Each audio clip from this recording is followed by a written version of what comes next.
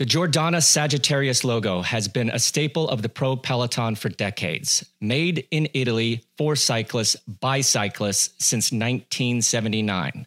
Thanks to a long history of partnerships with the top teams in the sport, they have the knowledge to deliver clothing that the pros rely on.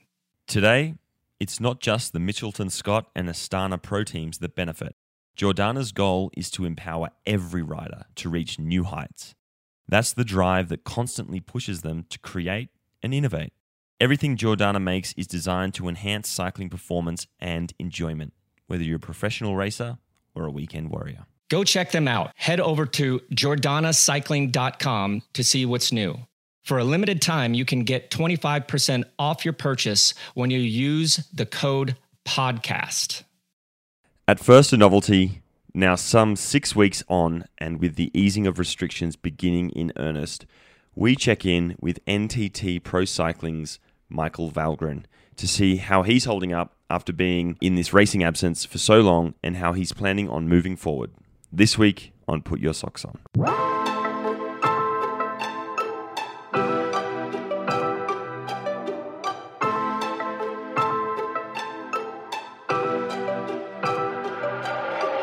Hello and welcome to Put Your Socks On, the podcast that's been easing restrictions to the road since its inception. My name is Angus Morton, and in our 51st episode, I am joined by the one and only Bobby J. G'day, mate. How you doing? I'm doing well. Man, this week has flown by here at the Julick household, I can tell you that. I can't believe it's already been a week since we recorded the last time. Nothing really new to report, as we all seem to be just getting used to this new normal. Weather down here has been spectacular, by the way. And, recently you just get that sense that people are ready to get back going again. So hopefully we'll start to transition out of lockdown, as Sir Dave Brailsford said on our last episode. Yeah, I've definitely noticed the warmer weather has seen a lot more people out and about and itching to, get back to normal life, whatever that will look like. But hopefully we can do that safely, right? Bobby, though, before we jump into today's episode, I wanted to get your take on some comments from team managers and team principals that have been coming out over the past week. And I think it's indicative of what you just said, right? Everyone's itching to get going again. And I think everyone's nervous that something will impede that progress, right? You and I sat down with Sir Dave Brailsford last week, and he expressed to us, as well as several other media outlets, his belief that the cycling business model needs to change. His thoughts have been echoed or even preceded by a few prominent observers, guys like Steve and the Outer Line, right? Even ourselves, we've spoken about this. Despite all this conversation, right, nobody's really put forward any clear steps towards reaching that solution. Nobody, in all these calls for change, like everyone thinks now seems to be the time, right? There's this pause, this disruption, and there's, the ability, it's been demonstrated that there's the ability to change. This week, in direct response to all of those sort of calls, we've seen some prominent cycling characters, Bjarne Riis, Alberto Contador, Patrick Lefevre, John Lelang, among others, to come out pretty much really in quick succession and reject for the call for this change, right? They've sort of said, some have labelled Brailsford selfish, others have called the current model perfect.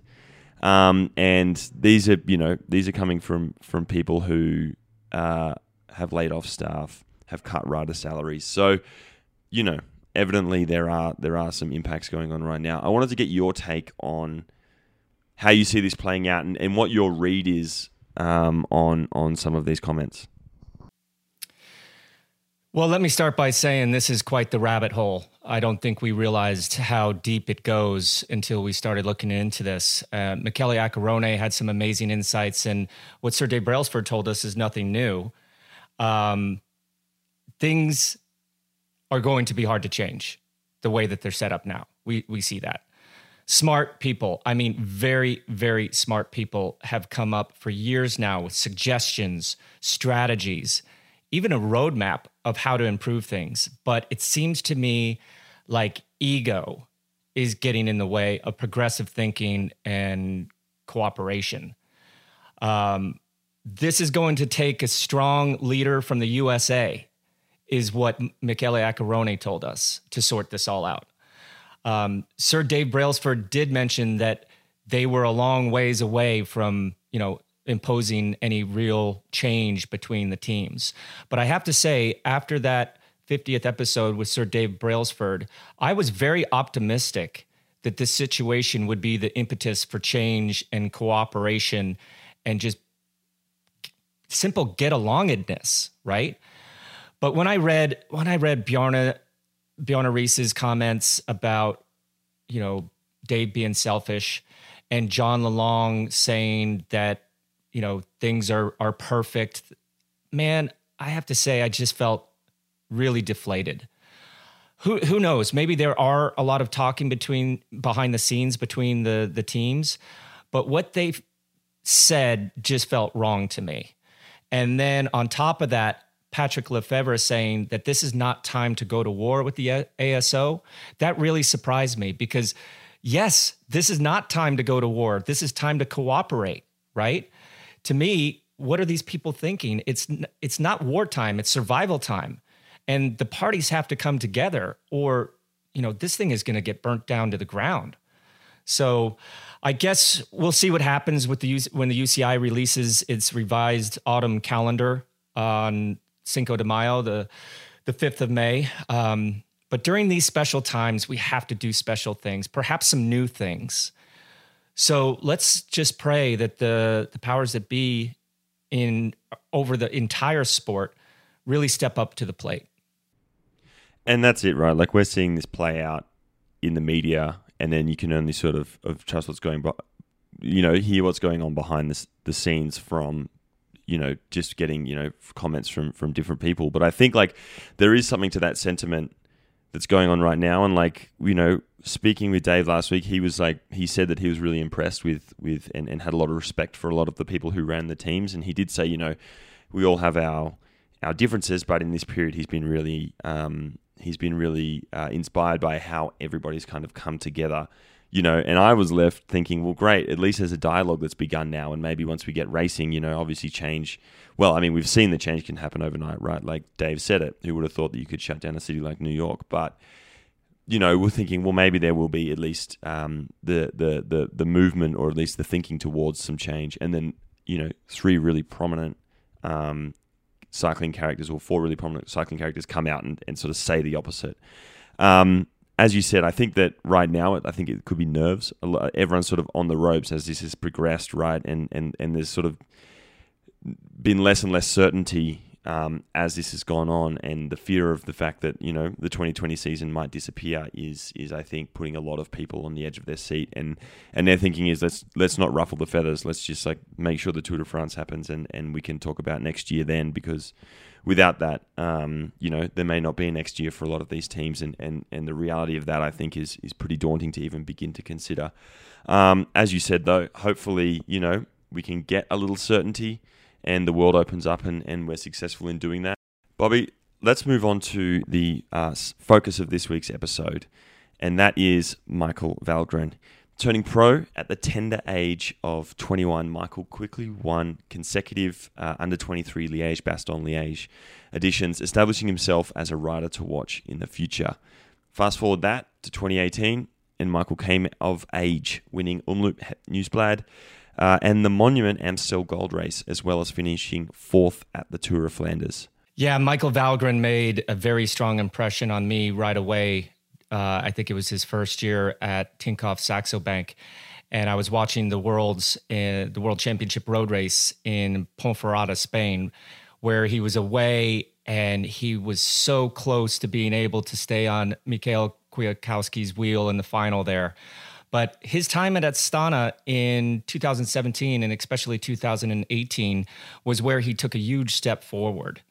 Following that coming of age, moving from a strongman of the peloton to a team leader, Valgren moved to his current team, NTT, formerly Dimension Data, in one of the most anticipated moves for the 2019 season. Plagued by bad form and a series of setbacks in 2019, it turned out to be a winless one. but with 2020 and a chance to redeem his un-Valgren-esque condition, as I'll say it, seemed like with the COVID-19 situation, it just delayed his chances of ever getting to his favorite classics again this year. We don't know. And with those restrictions set to ease and all of our fingers crossed that we will see some racing as the plan is, what can only be described as an insufferable 2 months of uncertainty, we sat down with Michael to hear how he's been holding up and how he plans to move forward. Hello, Michael Valgren, and welcome to Put Your Socks On. How you doing, man? How are you and your family holding up? Hey, Bobby. Hey, good to hear from you. Yeah, we're great, actually. We're back here in Denmark. We escaped Monaco and France before the lockdown happened down there. So here in north of Denmark, it's been pretty normal, almost like I come from a region where everything is pretty spread out, so not a lot of people. So it's been pretty chilled up here, actually, to be honest. Were you ever tempted to stay down in Monaco, or was that basically government mandated that you guys return to Denmark? It wasn't mandatory from the government. They only wanted people back from vacation, but people who live abroad, they actually said, like, you should stay where you live. But in terms of my training, it would just be much better to go back to Denmark where I could train outside instead of being on a home trainer for 50 days. And on that, you sort of said things aren't that much different for you back there. What does your day look like right now? You know, you said you can kind of train. Are you training normally? You know, what's the difference?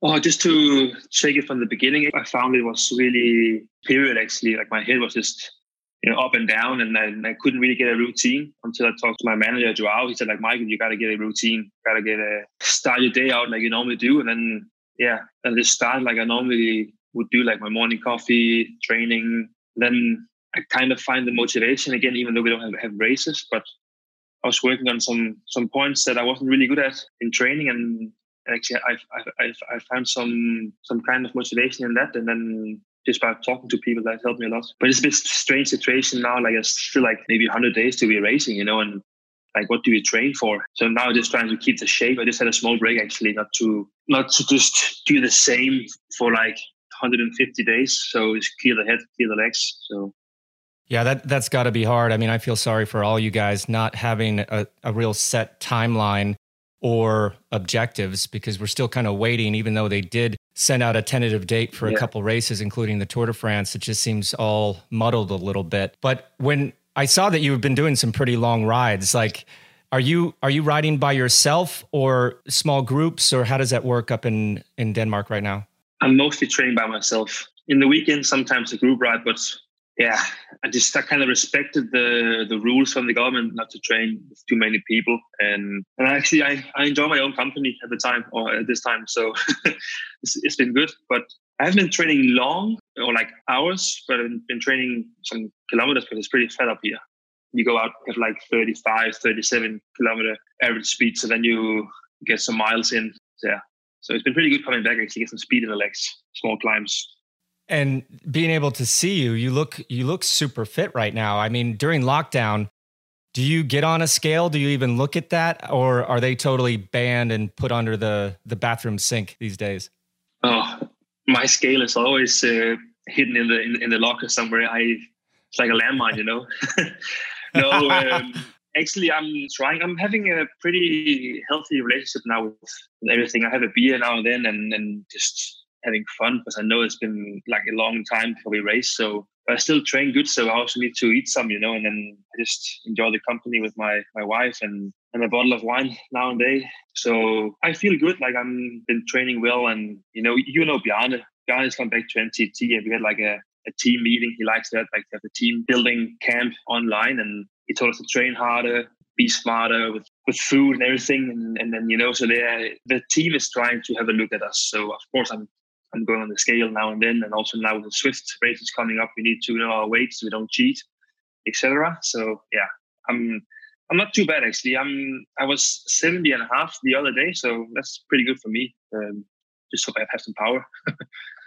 And I want to hear about the Swift races and how the team's sort of like maintaining, I guess, that sense of camaraderie between everybody. But you mentioned a bit before, like at first it was hard because mentally, right? Because like everything gets cancelled, and obviously you're like a big part of your season coming up, right? And it's now been missed.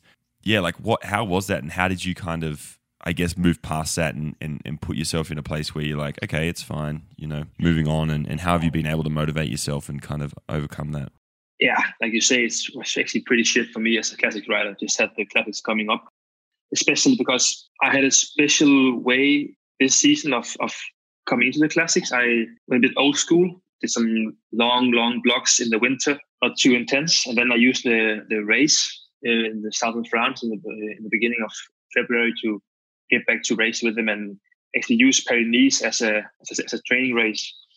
So I never really got to see if that new style of approach to the Spring Classic was beneficial for me. I can only see that in my training, that I was doing really good training blocks after I came back to Denmark. So I think it would have worked, but we never really saw it in the real life. So that was hard, but that was also what kept me motivated to show these numbers in training, that I could see, okay, wow, I'm doing 1 minute peaks and stuff like that. That was actually super nice that the training and calculation we did was actually working. And you said that you were able to, or you kind of now able to enjoy yourself a little bit. You kind of like trying to relieve the pressure, like so long as you train well.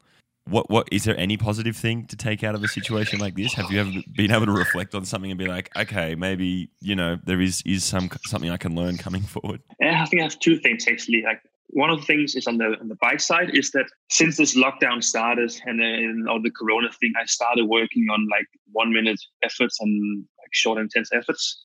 And I could see within 2-3 weeks, I increased like 10-15%. And that was actually what I missed in the races like Paris and these races. Like I couldn't cope with the lactate. So now I found like some really good efforts that I know now works for me, becoming really good at what I'm good at in the first place already. So that was actually one good thing. And the other good thing is I can see my son grow up. I have a 5-month-old son. And normally I wouldn't be home and see him growing up. And in the last 2 months, he's just been learning new things every day. So that's nice things to be part of. So yeah, actually, there's some good things about this Corona thing for me, at least. Yeah, you got to take out the positives and maybe even find out a new hobby or a new interest, because there is a lot more time. You guys aren't traveling as much. But let's change gears here a little bit and talk about you and how you got into cycling. Who was your cycling idol? Who had the biggest influences on your cycling career? Oh, I've always been a footballer. I don't know, do you call it soccer over there? Yes. Yeah. Yes. Soccer. And I always played that until I was 12, 13 years old. And actually, I was pretty good at it, if I may say so. I was like in this qualification game towards the national, and I made it to the 4th round of 5th or 5. Then I didn't get selected. Then I got like pissed. Then I started cycling actually, because I got a jersey from my neighbor, which he won in a cycling competition, but he was too big for it. It was an old CSC Tiscali jersey. And then it was the summer, Jakob Piel, he was actually my starting idol, like on that team, because I could kind of see myself and him with the long blonde hair. And yeah, I never had a really big, star that I looked up to. But when I started riding seriously, I really liked the way Fabian was riding, his style on the bike, and such a good rider. I was trying to imitate him, like how he was sitting on the bike, use those big hips and glutes. And I think he was my growing up idol. I just started by coincidence, and I loved being outside riding the bike on my mom's giant city bike. So it's a bit random, actually. Do you remember your first win? And to date, is that your favorite cycling memory? And if it's not, what is your favorite cycling memory? There's been many, actually. I remember my first win. It was like when I was a youth rider, like under 15. I won a time trial. It wasn't so nice because all the good riders were selected for the national team. So they were in Austria racing a race, but a win is a win. So it was nice. Then the year after, I was junior. Then I qualified for the national, and I went to Luxembourg, and we did this General pattern. And I won the first stage there as a first-year junior. And I was beating this second-year junior, Guillaume van Kiersbroek, who was now riding for CCC. He was a big name back then. He won like Paris-Roubaix as a junior, and he was a big guy. So that was a huge win for me. And then that is really still in my mind. I just remember I opened a sprint from like a K out because I was still like a rookie, I was just so goddamn strong. So that was a good win. Yeah, you hit the nail on the head there. Yeah. Ever since you kind of popped up on people's radar, my first thing was, damn, this kid is strong. Absolutely strong. But I mean, you've won some classics. You know, you're an overall strongman of the peloton. But what race that you haven't won yet is on like your to-do list to win in the future? What race really motivates you now? Yeah, you make it sound like I won like a lot of races. I didn't. I would love to though. Like I think, yeah, like you said, I consider myself a strong rider, and I think I should be able to win more. But I'm still pretty young, 28 only. But my favorite race now is Tour of Flanders. I fell in love with the cobblestones classics pretty early. I started racing them only in 2017, my first year in Astana, when Lars Mikkelsen got me into the cobblestone classics team. And just, you know, Tour of Flanders is just such a special race. It's just the atmosphere and the people there, they go crazy up the Quadamon, the smell of beer and the shouting. And it's a little bit like riding the World Championship, which I love. But I think Tour of Flanders is the biggest one. I want to hear about NTT, the team you're at now. Like, you have Doug Ryder as the principal, right? Bjarne Riis has come on board as team manager. And then, you know, you guys, so it's sort of like, you know, pretty new-ish setup right this year. And you guys obviously started really well. I want to hear about, like, you know, having Bjarne come on board and that sort of change. Like, how well did you know him beforehand? And yeah.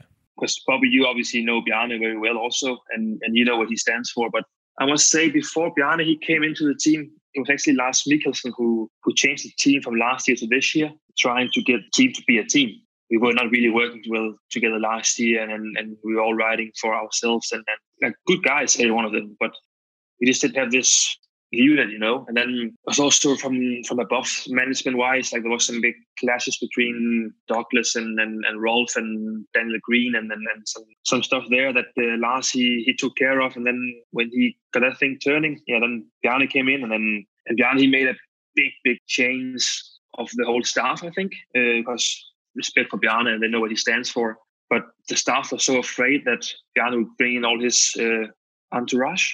But Bjarne, you know, was observing the first camp and like really talked to every one of the staff and made them sure that, you know, you have a job here as long as you are committed and you do your job. Then, you know, and everybody just kind of fell in love with Bjarne and his long speeches after dinner, and where he was sitting and just looking at people, not talking really. And then, you know, that's like the way I think Bjarne does. He just stares at you and then wait for you to talk. Like he just stares and then you kind of open up. It's just so random. It's so weird. But he made a big impression for the whole team. That like now we're really working as one unit, and then we have this hashtag called One Team, and we really in for it. And yeah, we're not stronger than the weakest link in the team, and that's what we really try to do. And how has it been during this lockdown now? Like the team staying together. You said, you know, you've had like a bunch of meetings and things like that. Is there still like a really strong sense between the team? And I mean, particularly like, I mean, maybe not necessarily so much for you because you're able to go outside and train, but the guys that are stuck in places that they can't, how is that kind of keeping everyone together been? So we have this general meeting every Saturday, the whole team, all riders, all staff, and we had some different topics. Bjarne had a meeting, a presentation last Saturday about teamwork, and before that, Victor Kampenarts had a presentation about his hour record and what he do when he goes in altitude and stuff, like when he do like heat adaptation. Yeah, sorry. So we've been doing these small presentations now every Saturday, and with that also we have these Swift rides where the guys, like you say, live in Spain or Italy. They've been kind of the leader in, so they had the opportunity to do some rides with the fans, and I think like that has been pretty easier to train, because it's not fun when you can't go outside. And then we had like the opportunity to do Monday and Wednesday core with two of our Swannies. So yeah, we actually been pretty much together without being together. So I think the team is doing really well of trying to keep people committed and not lose the mentality. And then you've obviously been doing a bit of Zwift racing, and the Zwift 5 started today. Tell me how you feel about virtual racing. Like, what's your take on that? Yeah, there's positive things and negative things about it. I think I think Swift is a good platform. I think that the Rory thing that we saw last week or 2 weeks ago, that was something to be improved.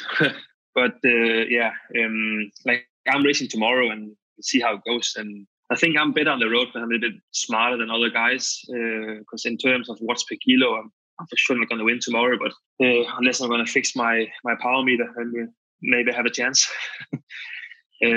So that's obviously one thing I don't like about it. You have different power meters, different trainers, and you'll just never be the same. Like for sure, I'm going to put my weight 2 kilo down. So. Very diplomatic answer there. Once racing resumes, though, do you think? I mean, and like there are obviously a lot of kinks, and it is. I know how I feel about it, but do you think there is potentially a place for it in the future, like integrating it into the actual season, right? I think it's possible to do it. You see the right setup for sure. There should be like a place where you can go to, though, and have your stuff checked and your weight and everything. But it's not something that I would do. I think my heart and passion is on the road. That's why I'm riding my bike. Like if I'm on the trainer, it's just because I have to, not because I want to. Swift for sure made it a lot easier. Also, like the good home trainer now, they have from Tax and Wahoo or whatever they're called. Like they are really nice. So the experience on the trainer is not what it used to be. But anytime, any day, I'd rather go outside and go on the road.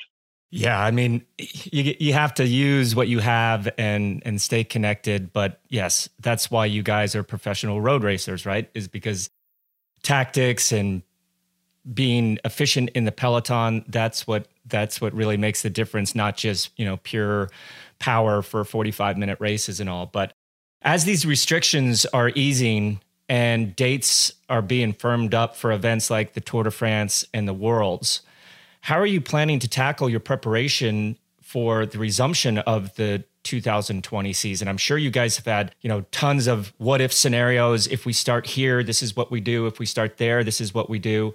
But taking into account that there's not going to be that typical lead up because it just kind of got busted 100% these last couple of months. There was an Excel spreadsheet that was leaked a couple days ago, and it kind of had we'll find out tomorrow, because evidently tomorrow they're actually going to hopefully release more of a definitive schedule. But just looking at this, it's going to be a pretty interesting schedule. So how do you guys set up your phase plan to tackle this complicated and maybe even sporadic schedule with the Tour de France, with the classics kind of all going at the same time, overlapping grand tours, etc.? Oh, it's pretty easy, Bobby, actually. We have one plan already. We just all going to be ready from the gun and to see how long the form is holding. That's like the plan from Bjarne and the team, because there's not like time to use like August to get in shape again, because you never know what's going to happen like in the autumn. Maybe the pandemic will start again. So I think we will try to aim to be ready just from the 1st of August to hit all the races with big form, and then just to see how long we can hold it. And then it doesn't really matter if it's the Tour or if it's Tour of Flanders or Tour of Poland or whatever. We're just going to try and win each race we're going to go to. And we've heard, speaking about like the 2020 season and what that will look like, right? There's been quite a bit of, I guess there's not too much else to talk about, but quite a few team managers, some journos, things like that, even some riders talking about whether there needs to be a change in the cycling model or not coming out of this crisis. And I'm sort of interested to hear, not necessarily about your opinion on that, but just how you feel as a rider. Like, do you guys have a voice? Do you have a way to express what you would like to see the cycling season look like, or what you would like to see the racing structure look like? Oh, that's a good question. Yeah, we have a riders union, but it's not something that we're are using a lot, because they don't have a big voice, to be honest. It's hard to get something done within cycling these days. Like UCI and ASO, and like they're just so big and powerful. Even though team managers, I think they're already trying, and they listen to us as a rider. So they are our voices already. But I kind of also just like cycling how it is and how it's always been. Like this old school mentality. I think we need to look into that again and bring that back. I think that's what works for cycling. Then maybe we have to do it another thing in terms of the business wise, like to keep the teams running. But I think the calendar and how the races are now, I think it's pretty okay. So you've been in the sport for a while. You're what, 28 years old now? You turned pro at 19. So you've seen a lot of changes. I mean, just looking at you, I've seen a lot of changes. But, you're married now. You have a child. You've established yourself as one of the top classic riders and overall strongmen of the peloton. But I'm curious, 28-year-old Michael Valgren, if 19-year-old Michael Valgren pulls up, what advice would you give that young neo-pro that in these years since being in the sport that you wish you would have known then that you know now? What advice would I give myself? I think I'll probably tell myself that to have more faith in myself, more believe in myself, not listening to, or maybe listen to people, but don't think that they are thinking, bad about you. I had a lot of, I've never been a lean or skinny rider. And, it's just something that you have to be in cycling. Like, you look at people's legs and see their veins, like, oh, he's strong, but I was strong without having a vein for a long time. But that really bothered my mind. And I was like so obsessed with food that I could, not eat for a while, and then I would just binge eat for a week. I just had the total wrong idea of how to do it.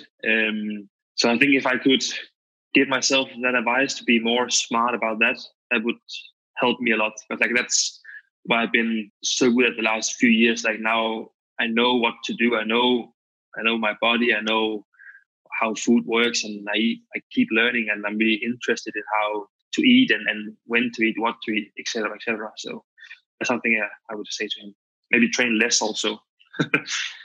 And speaking about, like you sort of mentioned, you like the old school mentality of sport. You even said right back at the start, right? You kind of at the beginning of, for this season, your preparation, was old school. What would you like to see, like taking it back to that old school? What sort of things would you like to see the sport of cycling embrace now from the old days? Maybe you cannot say, but I think I would wish some more respect. There's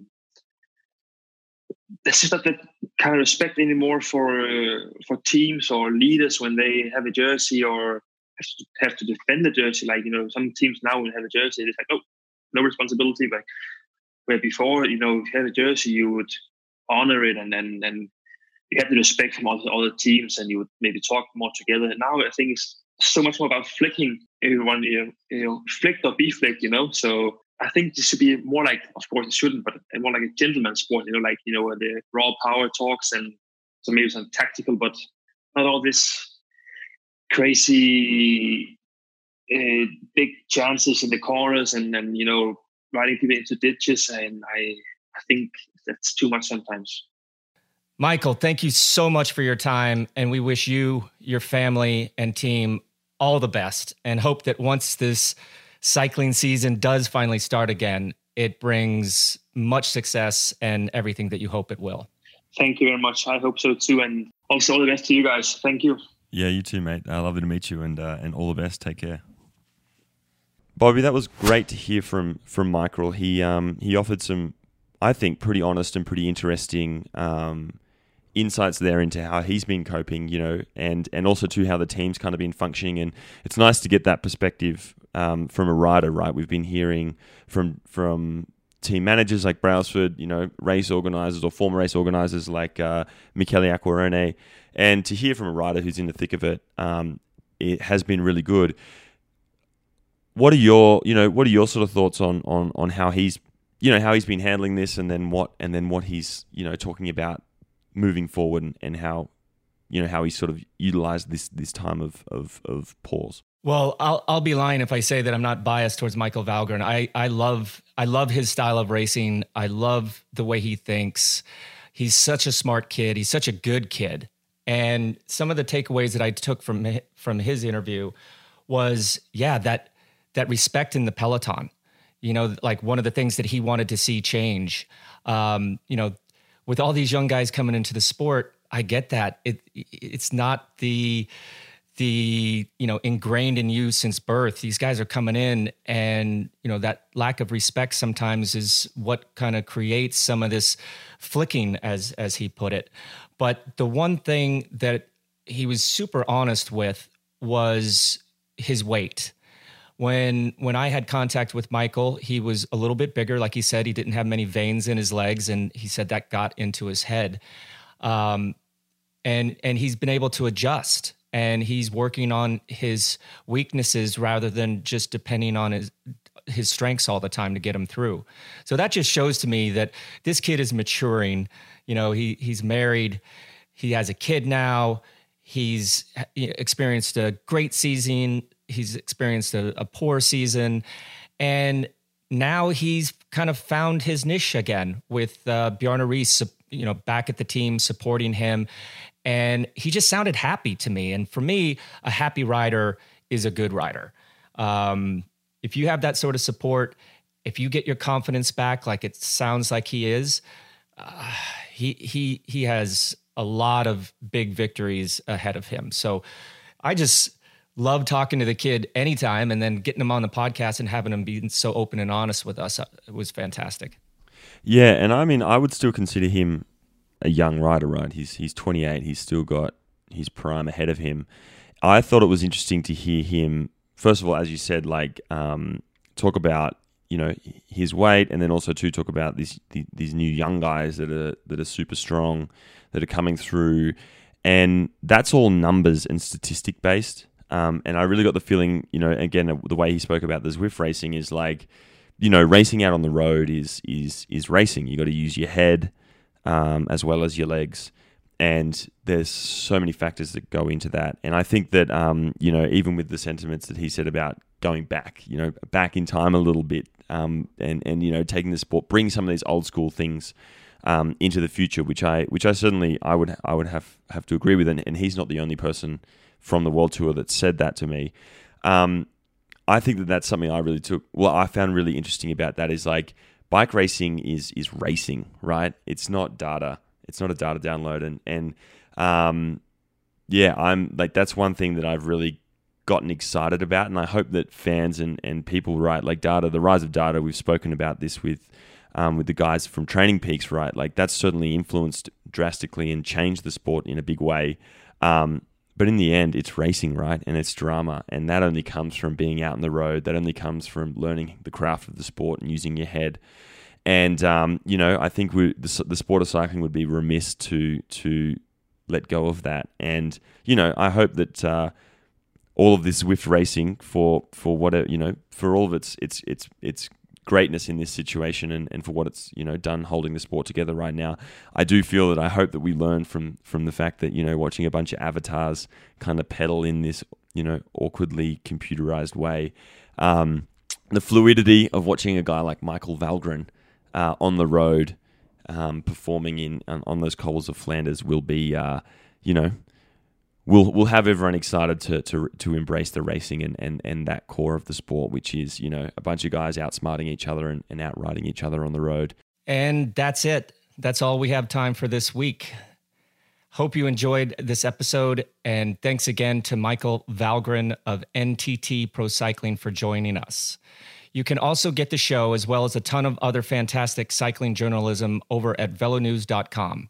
You can subscribe at Apple Podcasts, SoundCloud, or Spotify, whatever your favorite go-to podcast site may be. Just search for Put Your Socks On or PYSO, PYSO. Please continue to show your support by subscribing to this program, and please spread the word by telling your friends about us. This podcast is made by myself, Angus Morton, obviously Bobby J, and our faithful editor, producer, Eddie Rogers. You can reach out to us on social media at PhysioPod on Twitter, at ThatIsGus, or at Bobby.Julik on Instagram. Reach out to us there, give us your suggestions, feedbacks, thoughts, whatever else. Until next week, thank you all for listening. Take it easy. Thanks everyone for listening. And as always, as we transition out of quarantine, don't forget to put your socks on.